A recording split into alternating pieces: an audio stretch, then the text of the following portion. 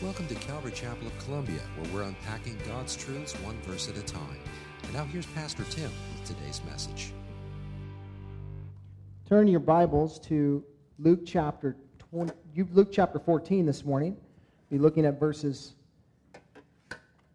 25 through 35. And man, we've been doing this thing called the Follow Me series, and it's been an incredible time of just going through the Bible chronologically with Jesus through the Gospels, and we've encountered some incredible truths thus far, man. I know that I've learned a lot going through this so far, and how can you not, if you're following Jesus and you're following His Word, right? I mean, how can you not learn something? How could you not be impacted or be transformed? You will be if you submit your heart to Him, and that's really the core of what Jesus wants to talk to us about in this passage. In fact, as John was giving out announcements, I thought, wow, you know, if I were a visitor here, I would be thinking, these guys seem like they're pretty heavily concerned about discipleship. Like, they really want to teach into people's lives. There's lots of ways that we can be taught through. You know, there's home fellowships, there's Bible studies, there's foundations classes, there's one-on-one mentorship that happens within our church. There's a lot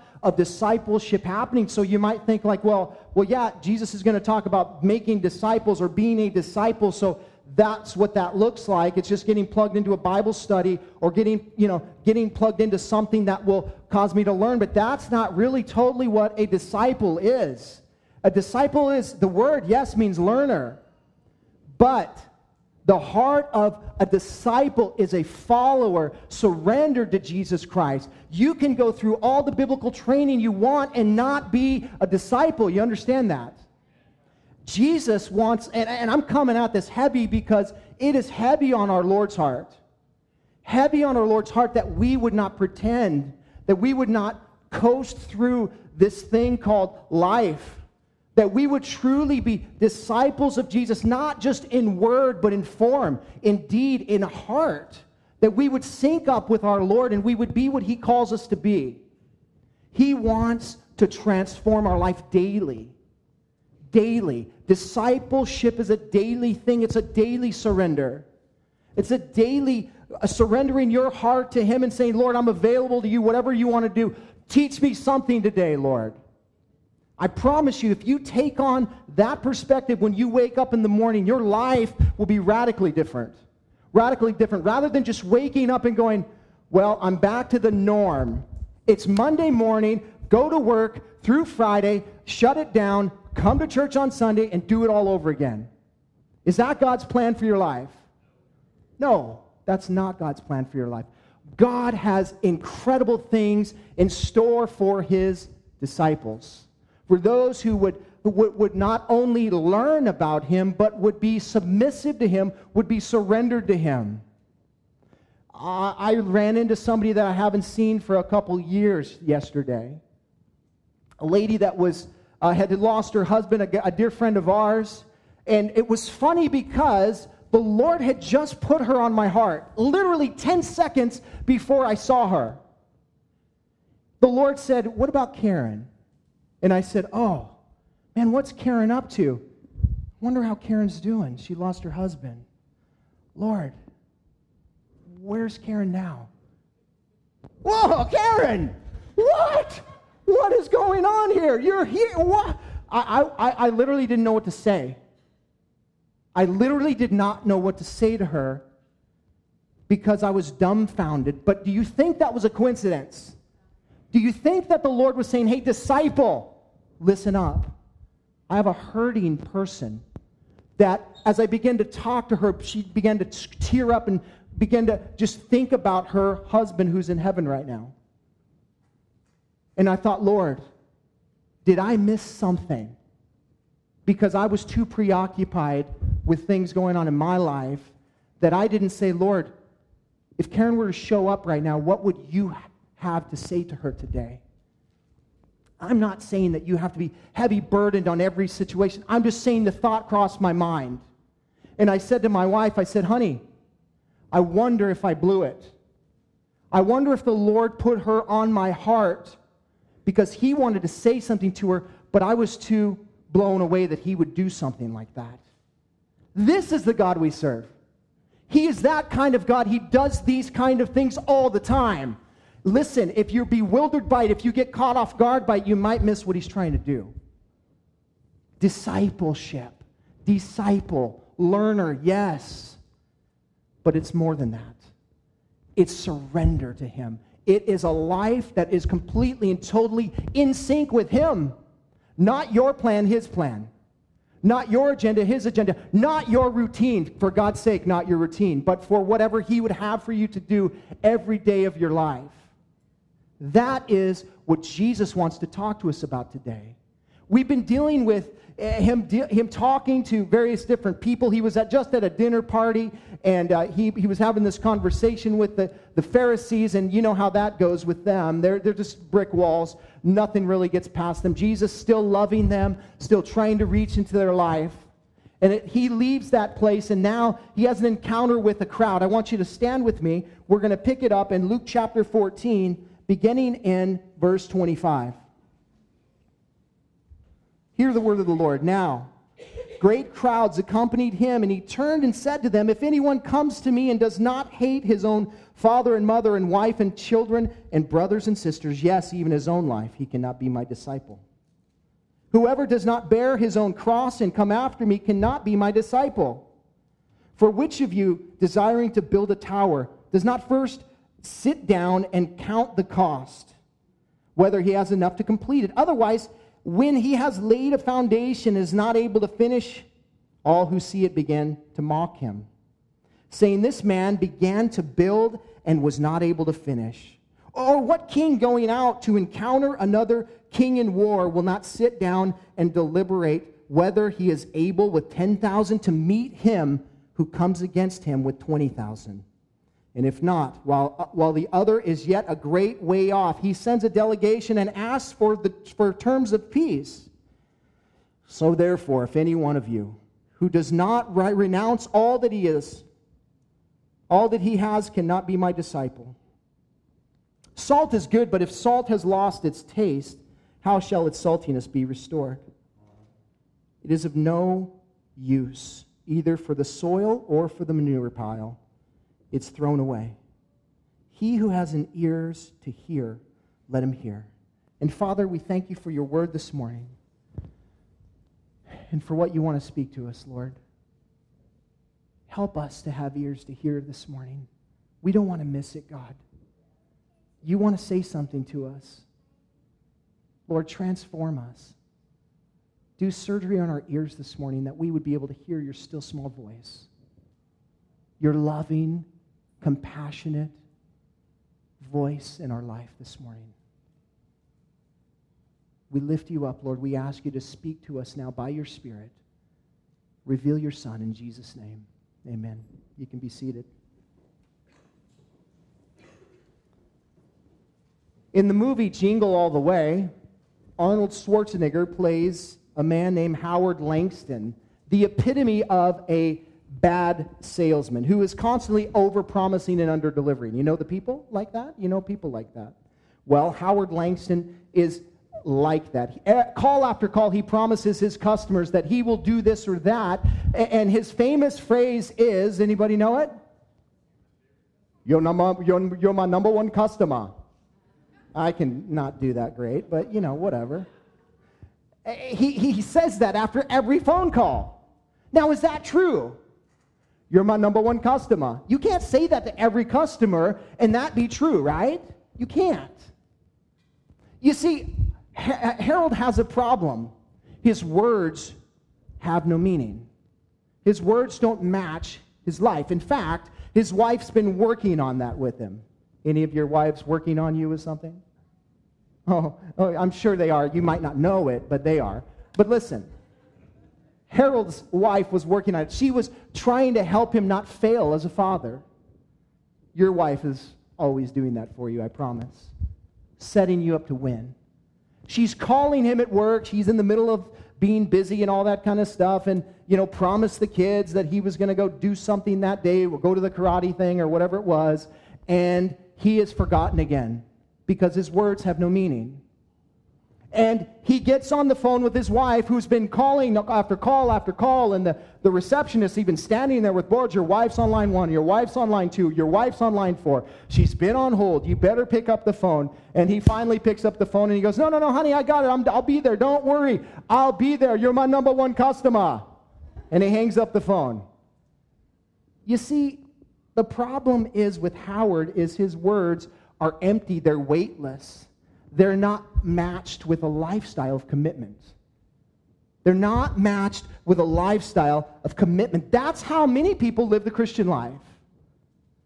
Weightless words. No life of true commitment. They claim to crown Jesus Lord of their life. They say God has the number one priority, and yet there's no commitment to Him or His kingdom. It's all about them. It's all about what they want to do. Their lifestyle is contrary to their words. Church, can we get real for a moment? I hope we can, because that's why we're here. We're here to get real. We're here to hear what the Lord wants to speak to us. And if Jesus is truly your King, if God truly has priority in your life, it will show. You won't have to say a word. You won't have to say anything. People will be able to see it.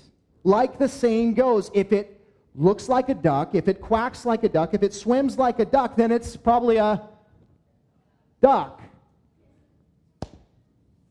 But if it doesn't, it's probably not.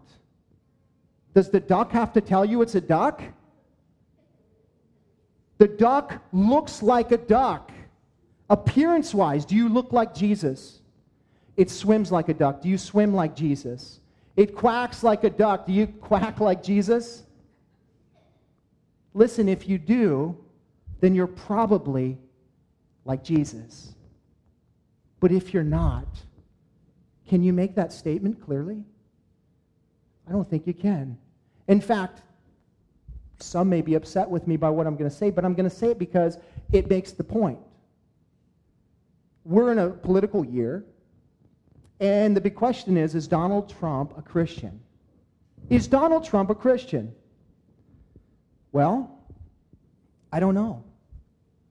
In fact, it would seem that every evangelical that's asked the question says, I don't know.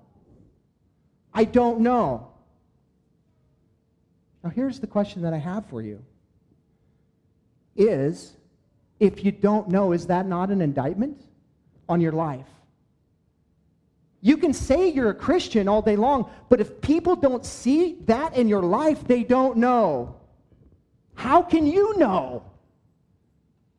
Part of what the Bible talks about when it comes to becoming a follower of Christ, becoming a disciple, is a change in your life. Like you're not the same person, right? You're different. Donald Trump was quoted by saying this. He said, someone asked him, hey, what's your favorite Bible verse? And he stumbled on his words. He's like, I don't know. There's so many. I mean, I don't even know what to say here, an eye for an eye. I mean, that would seem appropriate for today. It's just random word. An eye for an eye. It's just more of a thought than it is a scripture. But it is the scripture, Old Testament be it, but it is a scripture. And, I think any unbeliever could grasp something out of the air and throw it out. I'm not saying he's an unbeliever. I'm just saying that anybody could do that. Sit there and talk to my high school friends who can quote Bible verses, but they're not following Christ. Hillary Clinton is even worse. Hillary Clinton claims to be a lifelong member of the Methodist Church, and yet she supports many things that are completely contrary to Scripture. So, if it walks like Jesus, if it talks like Jesus, it's probably Jesus. But if it's not, you don't know. We won't even discuss Obama, right? And his professing Christian lifestyle. I don't know. Are these guys Christians? I don't know. I don't know. I don't think they know. Why? Because their lives don't match their words. Their lives don't match their words. And you're going to put your faith in that?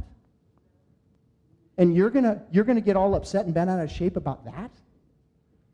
Listen, do your duty, but man, leave it in God's hands. Let God be God. And you know what? Be an American and vote and do what all you've called to do. You've been given that right to do that, so do that. But man, don't get all bent out of shape about it. That is questioning God's authority. That is questioning, God, are you really in control? When we start to freak out because so-and-so might get in office and now the whole world's going to crash down. Listen, God is bigger than that. God is bigger than the person that sits in the big chair on Capitol Hill, right? Whoever that might be, is an instrument of His plan. He's orchestrating whatever the Lord wants to have happen. And yeah, there might be a lot of evil that goes along with it, but God somehow, in His big collective sovereign plan, uses that. I don't get it. If I were God, I would just make it the way I want it, and I wouldn't allow man to do what they want. But you're thankful that I'm not God, because none of you would be here right now. God is a gracious God, man, and He loves us.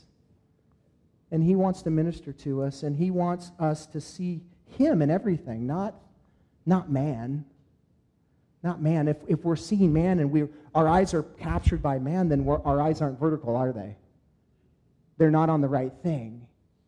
Fix your eyes on Jesus, the author and the finisher of your faith, who for the joy that was set before Him despised the cross, and He laid down His life, and you can trust in that. You don't have to trust in what you see. Walk by faith, not by sight. Are they Christians? I don't know, but that should bring the question to you. Are you Christian? Their life doesn't scream follower of Christ to me. Does your life scream follower of Christ to you? If it's difficult to say, then listen, you need to really take heed of what Jesus says here this morning. If you're not sure, the beautiful thing is that God is here. That Jesus did die for you, and that He did rise again from the dead for you. And you can receive that anytime, anywhere. I received Christ in the middle of my bedroom at 12 o'clock at night by myself. No church service, no worship team, no emotions, just me and Jesus getting real. And I just said, man, I need you. I need you, Lord. And guess what? He showed up. He didn't go, oh no, not now. It's 12 o'clock at night. What are you doing? Do you understand I'm sleeping? No, he showed up. I've entitled this week's message, Truly Crowning Jesus King. That's what I see in the text this morning. There's a requirement in verse 33. That's the whole crux of the entire passage, verse 33. So therefore, if any one of you who does not renounce some, right? No. If you don't renounce all that he has, cannot be my disciple. Now that might seem extreme to some of you. I think like, wow, that's pretty extreme. Make no mistake about it. It is extreme. It's as equally as extreme, I think, to think that God Himself would embody a fleshly body and come down to earth, and that He would subject Himself to sinful man. Like He would come in the form of a bondservant. That He would subject Himself to the sinful man. He would allow them to make Him a public spectacle, to pin Him to the tree in front of everybody, to die a criminal's death. That's extreme. But that's love. Love is extreme. And God says, listen, if you want to follow me, it's going to look like you're extreme. It's going to look like you're extreme. Now, don't get that messed up with the cuckoo clocks that are on the news that are trying to represent Christianity that are not biblical, right? That's just insanity, okay? But extreme means that nothing else in your life matters but Jesus. It's Him first, and then everything else flows out of that. That's extreme to a lot of people. Man, you sure go to church a lot. I mean, Once a week's a lot. And you really go to church a lot. I mean, it seems like you're at Bible study at least 2-3 times a week. I mean, you really give 10% of what you make? Man, that seems extreme. Well, let's put it in perspective. What did he give? He gave his life. What did he do? He left heaven and came to earth. It doesn't seem extreme when you put it in the right context, right? The right context, that's what it requires. And so we have to be careful. I don't, someone told me they don't like the word radical because it's associated with Islam or whatever, so I use the word extreme today. But I like the word radical because I think we're called to that faith, to that kind of a faith. Not to kill people. That's satanic. But to follow Jesus. That's what he's saying in our text today. We are called to renounce all. Everything. Everything you know in this world. I don't care what it is. You're called to lay it down at his feet and say, Lord, you have priority over all of this. Everything. That is truly crowning Jesus King. We can all go home now. My sermon's done. I just gave you the whole gist of it. But Jesus breaks it down for us. There's really 4 things that he wants us to see in the text as it relates to truly crowning him king. The first thing is that he wants us to see that truly crowning Jesus king means that he is above all relationship. Look at verse 25. Now, great crowds accompanied him, and he turned and said to them, if anyone comes to me and does not hate his own father and mother and wife and child, or children and brothers and sisters. I want to draw attention first before I talk about the relationship thing to the first part, because I think you can just totally miss out on a huge chunk of what is happening here if you just glimpse by now great crowds accompanied him. Great crowds accompanied Jesus. He was popular. Jesus was super popular. But I want you to know that Jesus was the most lonely, popular person you'll ever meet. He was the most lonely, popular person that you'll ever meet. What I mean is that there were a lot of people surrounding him, but not everybody was on his team. He could draw a crowd, no problem, but not everybody was for him. He could draw a crowd, and he could speak things, and people would follow him, but they wouldn't submit to his word. They wouldn't lay down based on his authority. So he was the most popular, lonely person that you'll ever meet. The Bible says that Jesus was a man of sorrows, right? Can you imagine being God and walking through this world and watching people? Oh man, that was a great sermon, but it did nothing in your life. Oh man, the Beatitudes, Lord, that was awesome, man, but you're not going to change. So how is it impactful? Could you imagine being Jesus and walking in great crowds and say, none of this means anything because you're not here for me. You're here for you. You're not here for the right reasons. Maybe he'll feed us today. Maybe he'll do some tricks for us. Who knows what he'll do? You know, he just kind of randomly does stuff, so you never know what you can get, but you know what? It's worth going out to, like in its event. Like following Jesus is some kind of event. It's not an event. We don't show up to church as if this is an event. We come to follow Jesus. We live our life out there because we want to follow Jesus. And Jesus said, listen, if you can't make me that important in your life, then you cannot be my disciple. A man of sorrows who looks around at a crowd of people and knows there's not hardly any of them that are going to follow him. You know, when Jesus died, there was maybe 120 believers.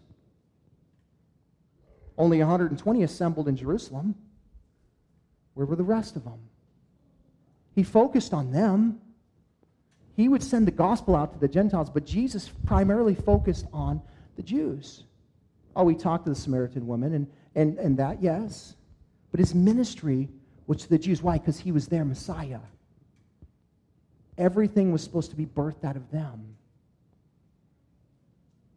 So he focused on them, and only 220 of them showed up in Jerusalem the day of Pentecost, but 3,000 got added real quick.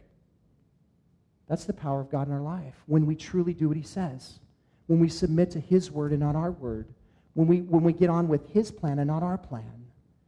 You see power come on high into your life, and you watch it just blow up and explode out in front of you. But look, at the end of the day, if Jesus walked through the world and the life with many, many crowds following him with not many disciples, don't be discouraged. Listen, you can be discouraged. You might think like, you look around your life and you're like, well, I don't have a crowd. And there's not anybody that's really in my life that I'm, hey, God will put people in your life. You just be faithful with them. You just do what you're called to do. You can't change their life. Jesus didn't change. Jesus said, hey, you're gonna follow me today, all of you. He didn't do it. He just loved them, and then he let them go. And you know what? You're going to have people that come in and out of your life constantly, and you're going to love on them, and you're going to be like, why aren't they getting it? And Jesus is going to say, welcome to my world. Welcome to my world. You want to slap people up? I hear you. I hear you, but don't do it. Because that's not how I am. I love these people. I love them even though they won't respond to me. Listen, you were there. You were one of those people. You were one of those people in the crowd that you're like, what can Jesus do for me today? And when he didn't, you got what you wanted out of it, you were gone. You're like, pew, I'm out. See you, Jesus. I don't need you now, but I'll call on you when I do. Don't worry. And yet he's saying, man, I still love you. I'll love you. I'll love you till you breathe your last. I'll love you. I'll love you into all of eternity. I love you. But I'm not going to make you follow me. There's a great crowd, but Jesus was lonely in the crowd. And yet he ministered to the crowd, and he didn't let his own feelings get hurt. They're not responding to me. I don't understand. Don't they see it? Listen, don't get discouraged. Continue to pour into people, love on people, because that's what Jesus does. Check this out. He says, listen, if you love somebody else more than you love me, you cannot be my disciple. Father, mother, wife, children, brother, sister, really? I thought God was a God of love. I thought Jesus taught that we're supposed to love our enemies and all that stuff. Oh, yeah, we are. And that's not what he's saying. Don't hate them in the sense of hate them like it's a hyperbole, right? Like the idea is that you're to hate them in comparison to your love for him. Okay, now you get that, right? Because we have different kind of loves for people. We know what conditional love is. All of us do. And so we got that kind of conditional love that's up here, and then we got that kind of conditional love that's down here, right? And then we're really supposed to just be in the other bucket where it's just unconditional love. That's where God is. But here's the thing, is that Jesus is telling these guys that if they allow their relationships, their earthly relationships, their most intimate relationships to get in the way, that those relationships will overtake his relationship. Is that true? Do you ever see that happen in your life? I've seen it happen. I've seen it happen in my life. I've seen it happen in other people's lives. Oh, man, I just want to spend time with my family. I've been working all week, man. Sunday morning's so hard. I got to get up out of bed. I just rather hang out with my family. But you haven't had any time with Jesus either. So what about that? What he's saying is that, you're supposed to, in comparison to loving him, it would look like hatred, your most intimate relationships. Do you know that in the culture that Jesus was speaking to, the hearers that would hear what he had to say were like, whoa, we get that. Because it does cost us our relationships to come to him. If you were in the first century or you were in, this time period where Jesus was speaking and you came to Christ, your family disowned you. Like even today, Jewish people, if you depart from the faith, they'll have a funeral for you. You're dead to them. If you're Islam and you a Muslim and you convert to Christianity, you'll die. Your own family will kill you. Literally. Your parents can't be more important than Jesus. What they think about what you believe can't be more important than Jesus. Right? your wife, your husband. You see that relationship a lot of times get in the way, where the husband or wife becomes jealous of Jesus. Are you kidding me? Become jealous of Jesus? She's not spending enough time with me. She's always at church. She's always in the Bible. Listen, I'm not propagating neglect of your relationship. But what I'm saying is that there are times that you need to have, and you need as a spouse to support that spouse in getting in God's Word, spending time with the Lord, because listen, it's supposed to work for you, not against you. You hear that? Like Jesus wants you to do that because he knows it's going to work out to your benefit. If you spend more time with him, you'll become more like him, and trust me, your spouse wants you to become more like him. Amen? I mean, all the wives are like, yeah, we want you to become more like Jesus, because the deal is that's the reality. So don't get in the way. Don't get in the way. Let the Lord work. Now, don't neglect your spouse. Right? If you're loving Jesus the way you're supposed to love your Jesus, he said you'll love your spouse like, husbands, you'll love your wife like Christ loved the church and gave himself for them. So it's in balance, but what I'm saying is they can't be more important than him. Oh, let's talk about those little devils. Children. Those attention devils, man, they want all your attention. One time, I was in a church service and I was watching a mom who was worshiping, her hands were up and she was singing to the Lord, and this little kid, I don't know how old he was, but he was old enough to know. And he grabs his mom's hands, he puts them down to the side, and it was like this. This is what my mind said. Hey, get your eyes on me. Don't you know I'm here? This is about me, not about him. That will happen. That will happen. Listen, do not child-center parent. Do not make your family about the kid. If you do, it's going to be whacked out. That's not God's design. God's design is that he would be number one. Everything would circulate around him. Your spouse is next. Your spouse is next. Your children are an adjunct to your family. They are not the center of attention. Not everything, oh, look at how cute he is and all this stuff. They are cute. They are awesome, and they are a blessing. But, dude, if you put them in the wrong place, they will rob you. They will rob you of God's best. Do not put that on them. That is wrong for you to do that. I had my first child, and that's how, oh, look at him. Oh, he's so cute and everything. And then I look at him now, and I'm like, oh, no, I don't. I love you, crew. Seriously. But you cannot child-centered parent because that's not the design. The design is Jesus first, then your spouse. Your kid's an adjunct to your family. What about brother and sister? Same deal. Listen, you have to love Jesus so much that in comparison to all your other relationships, it looks like hatred. That's what he's saying. Not that you actually hate them, but in comparison, your love for Jesus is so great that other relationship pales in comparison. Jesus didn't randomly say this out of the blue. That was a real issue in this time period. And that's a real issue today. It is a real issue. Earthly relationships can get in the way of following Christ. And I see it happen all the time. And you know what? I'm like, man, I could see it coming. I can see it coming. And I'm like, Warden, be careful. Be careful. Just keep loving Jesus, because if you don't, you'll never be able to be who he calls you to be in that relationship. So you got to keep him first. You know what? Oh, I love her so much. I love him so much. He's my world. He completes me. No, he doesn't. Listen, we make terrible gods. You're a terrible God. I'm a terrible God to my wife. She's a terrible God to me. She doesn't belong there. Jesus does.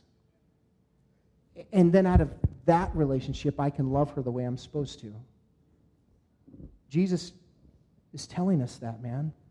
Beware of those relationships. Number 2, truly crowning Jesus means that he's more important to you than your own life. He said, yes, even your own life. The end of verse 26 there.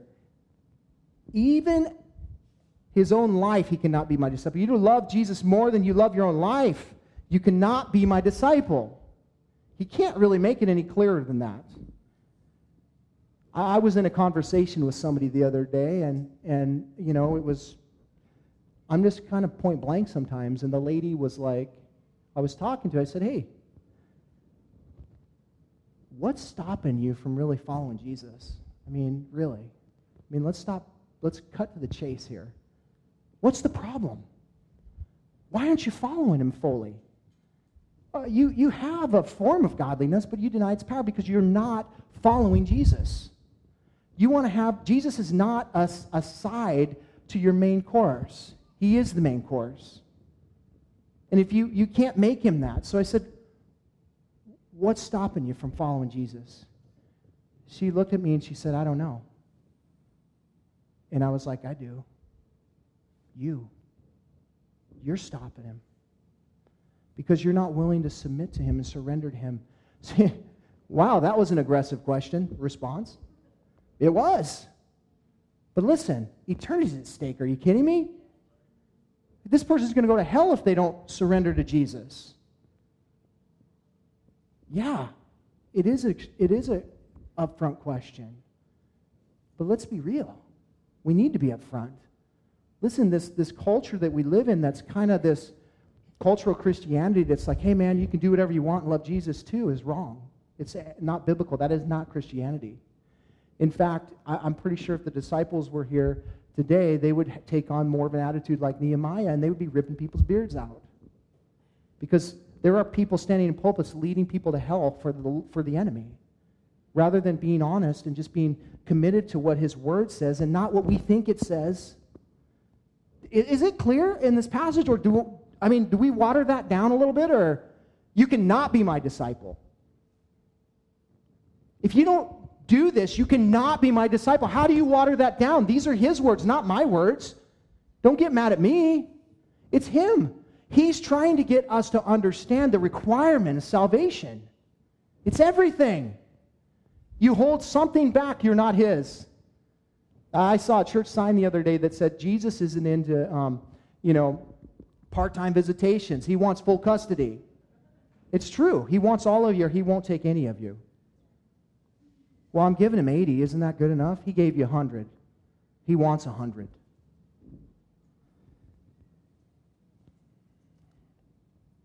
And yet, oftentimes, people love their lives more than they love the Lord.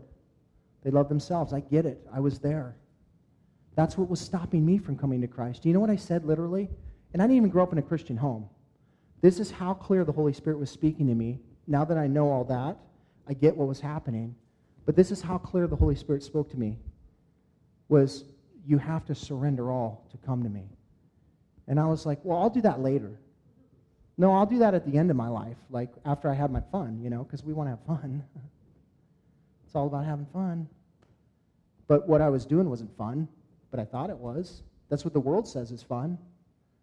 Not fun now, but I still see my buddies stuck in the same things that they call fun. Doesn't look fun. What I'm doing is fun. Not what they're doing is fun. Listen, if you think you have time, you're playing Russian roulette because you don't know when your time is up. We were just down in Florida for the week. 4 people drowned on the beach. 3 people drowned. 1 got struck by lightning. Do you think that they were thinking they had time? They were 35 and 40 years old, 3 of them. 1 of them was 22 years old. 3 of them drowned because they got sucked out by a riptide on a double red flag that they shouldn't have been at, but they wouldn't heed the voice, right? And they drowned. And the other kid was a 22-year-old kid that was walking in the rainstorm with an umbrella, got struck by lightning and killed him. Just on our beach. That's just on our beach that we were at. I said to my wife, I go, what would it be like right now for there to be an empty chair in our car? One of our kids is gone. Somebody's like that today. Right now, in this moment, somebody just came from the hospital. Their spouse, their husband, whatever, their child just died. We got time. We can mess around. We can mess around with that. I'll love Jesus later. Really? You don't have time. That's a lie from the devil. There is no time. Because truth is, you don't know when you're going to die. No one does, only God. And I would say that if he's tugging at your heart, you better listen up. Because he knows. Truly crowning Jesus king means that he's more important than your own life. You've got to hate your life in comparison to Jesus. Now that means coming to Christ, yes, but it also means a lifestyle of loving him more than you love yourself. It's a dying to self, right? Every day of your life, to die to self, to let him reign. Greater love is no one than this, than one that would lay down his life for his friends. So it's a daily task of surrendering to him and laying down your own life and living for him. Man, that sounds uncomplicated to me. It doesn't sound like that's super complicated. I'm supposed to just let him lead in my life and reign in my life, and I'm supposed to just surrender to him. And yet, how hard is that? It's super hard, isn't it? It's super hard because we want to live. But again, just as much as your husband, your wife makes a terrible God, you make a terrible God for yourself. You make a terrible God for yourself. Why not that's way above your pay grade, seriously. Why not let him, who has been called to that, be that in your life? Because he knows what he's doing. I can tell you, feel free to write me in as president. I will do a terrible job. I don't know how to be a president. Don't do that, really. Not like we would, man. I mean, who does this guy think he is? Die to yourself, would you? No. Listen, seriously. You're a terrible God. You don't know what's best for you. You can't even hardly make the right decisions. You kidding me? You're contemplating on what you're going to have for breakfast in the morning. Are you kidding me? You can't be God. Let him be who he's called to be. There are going to be times where you're going to be called as a disciple of Christ to lay your life down. That's just part of the package.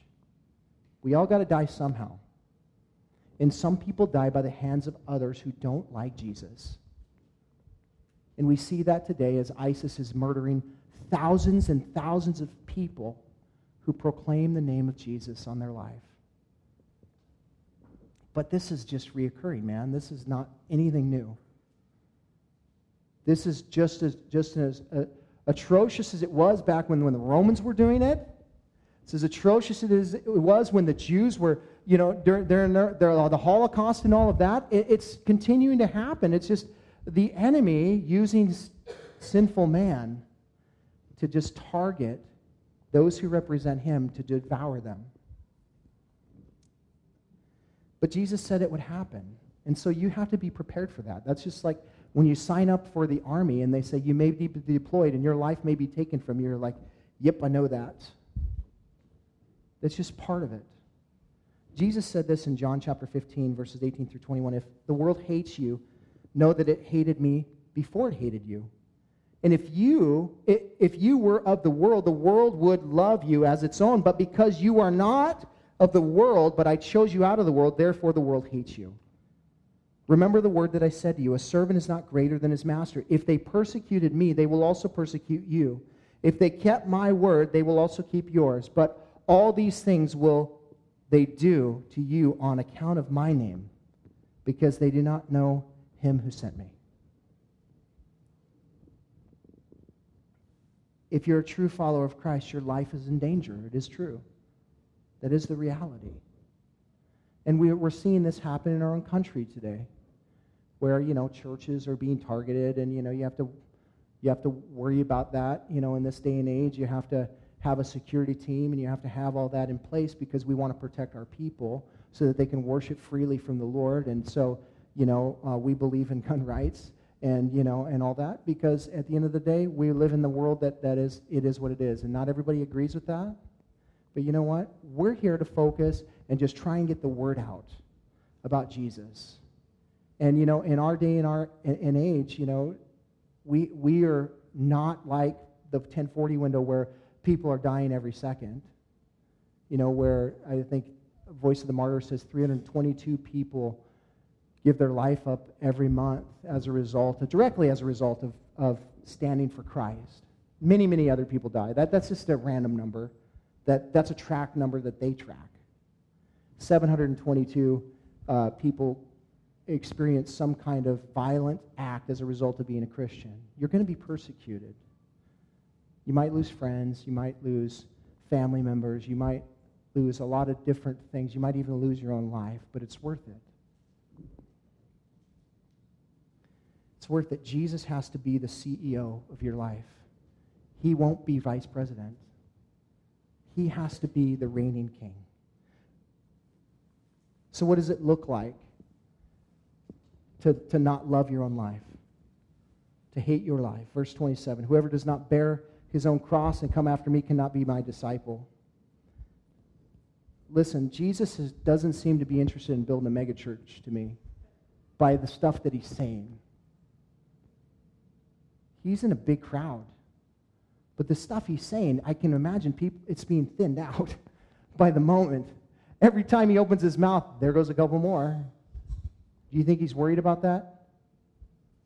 Well, ultimately, yes, because he loves people. But his focus is not building, a people that would follow him in an earthly sense without no commitment to him fully. Like he's not just trying to get people into four walls and go, wow, look at this. Look what I did. Like it's got to be full committal.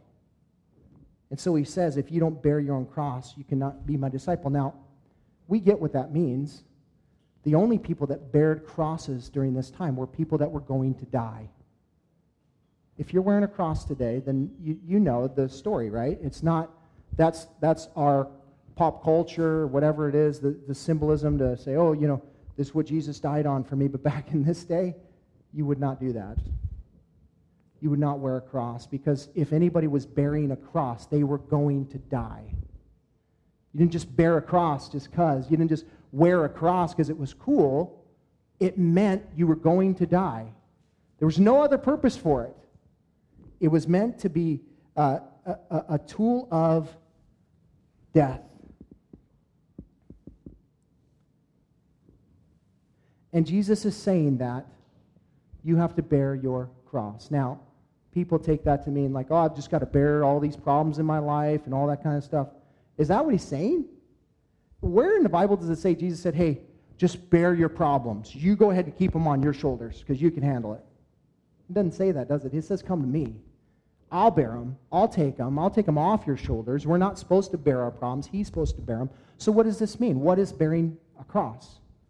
It means you're coming to die. It means you're as Paul said in Galatians 2:20, I've been crucified with Christ. It's no longer I who live, but Christ who lives me. And the life that I now live, I live by faith in the Son of God who loved me and gave himself for me. Right? That's what this means. Bear your cross. Be crucified with him. It's truly the only way to crown him king. He's not going to force you to be crucified either. It won't be real. And you know what? You can't fake a crucifixion either. You're either crucified or you're not. You either died or you didn't. Right? And if you died, then you rose again because he rose again. That's the way all this works. So Jesus is saying, spiritually speaking, you have to die, but I will raise you to newness of life. It's the only way that the gospel can be applied to your life. People try and apply it in all kinds of other ways. I want the gospel because I want to go to heaven, but I'm going to apply it like this. But there's only one way to apply it, right? Crucifixion to self. You got to die. You got to die to live. Jesus said, if you want to keep your life, you can, but man, what have you gained in that? What have you gained if you gain the whole world, but yet you lose your soul? What have you gained? Nothing.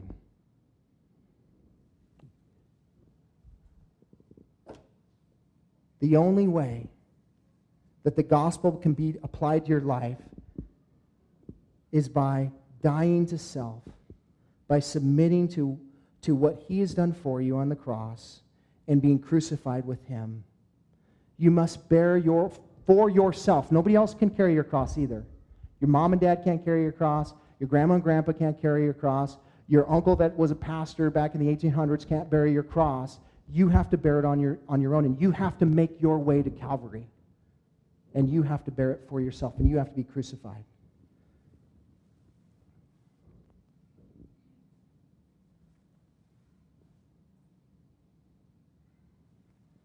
I blew it on my time, and so I'm going to stop right now. But I want to leave you with this, and I will finish this next week. Two of the things that Jesus talked about here.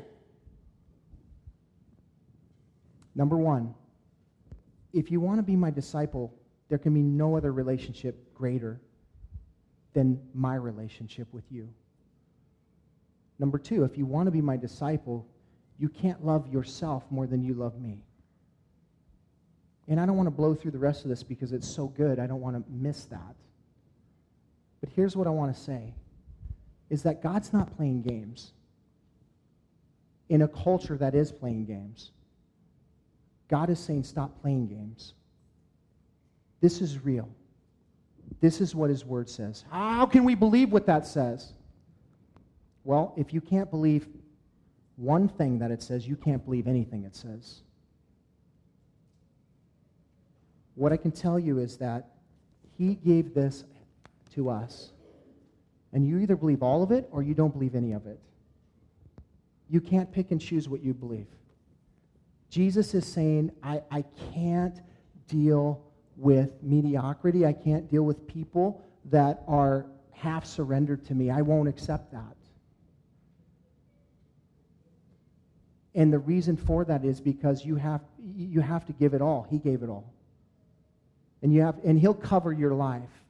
And I promise you that if you'll do that, if you will give him all, he will transform your life, and it will be greater than you could have ever made it to be. How many Christians in this room would say your life is greater than you ever thought it could be because of Jesus? Almost everybody in this room, right? Because this is reality. Listen, you know people in your life that are not following Jesus, and you know what their life looks like. And you know people who are believers but aren't following Christ. You know what their life looks like. Isn't there kind of some similarities? Struggle, we all got struggle, don't get me wrong, but I'm talking about a different kind of struggle. I'm talking about a bondage to stuff that we shouldn't be in bondage to because Christ set us free. And so, Jesus is saying to us this morning as a church, he's saying, don't play games. Stop playing games. If you truly crown me king of your life, then take your place as a disciple, not just in name, but in deed, and let me do my work in you. And let me transform your life. All it requires is surrender to you and making him priority in your life. And so the worship team's going to come up, and we're going to sing a song, and we're going to sing, "Oh Lord, let our life be like a love song to you." And we're going to sing this song, and it can just be another song for you, and you can leave here the same as you came in. Or you can sing this song, and you can say, "Lord, I really want my life to be a love song to you. I really want my life to sing praise to you. I want my life to sing so loud that people from the outside looking in go, man, that guy praises Jesus.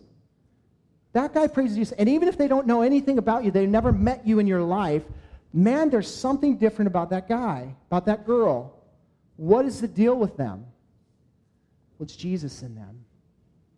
It's Jesus in them. This is, I promise you that if you submit yourself to him, that he will shine through your life like you've never seen before. But it's him doing it, not you. So it's important that we heed his word. So this morning, as we just take this time to reflect on what he said to you personally, and Dan's going to lead us in a song here, I want you to just think about that and do business before the Lord this morning. Listen, if you've been, pussyfooting around, that's the only thing that comes to mind. I don't know. If you've been messing around with stuff, if you've been, not being sincere to Jesus, he wants to tell you this morning that it's time to be sincere. It's time to be real. because he's real with us. And so he would call you out this morning, not because he wants to embarrass you, but because he loves you. And there are people here, and he is telling you that. And you're like, man, I already know this stuff. And he knows you already know it. He knows you already know it. But, he loves you enough to say, hey, I want to get your attention because I love you.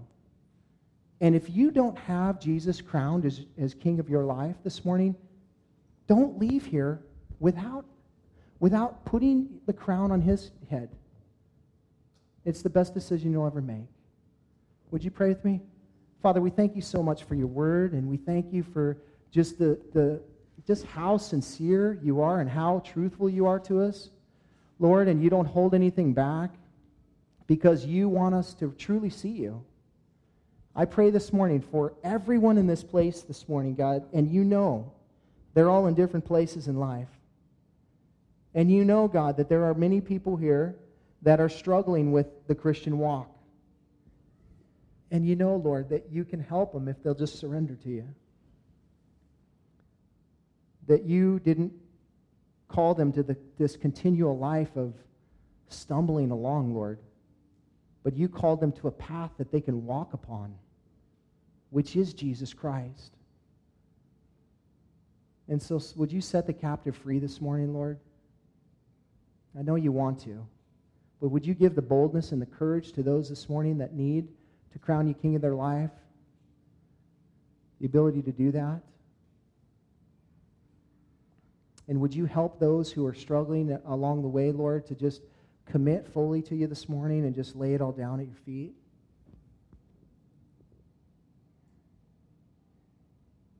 If you're here this morning and you don't have a relationship with Jesus, I'm just going to ask you, we're not going to mess around.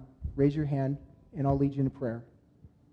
If you need Jesus in your life this morning and you're saying, I don't know if I have him, if I don't, I don't know that anybody would know that I'm a Christian if they looked into my life, then raise your hand because you need Jesus.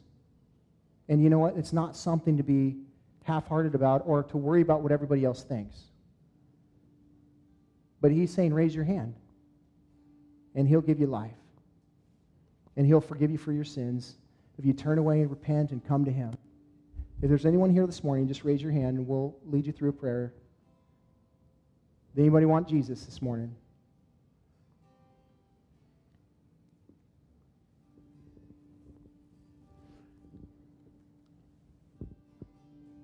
He knows the struggle, man.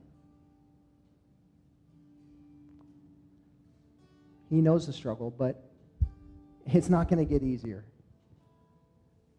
One more time, if you need Jesus this morning, just raise your hand and accept him.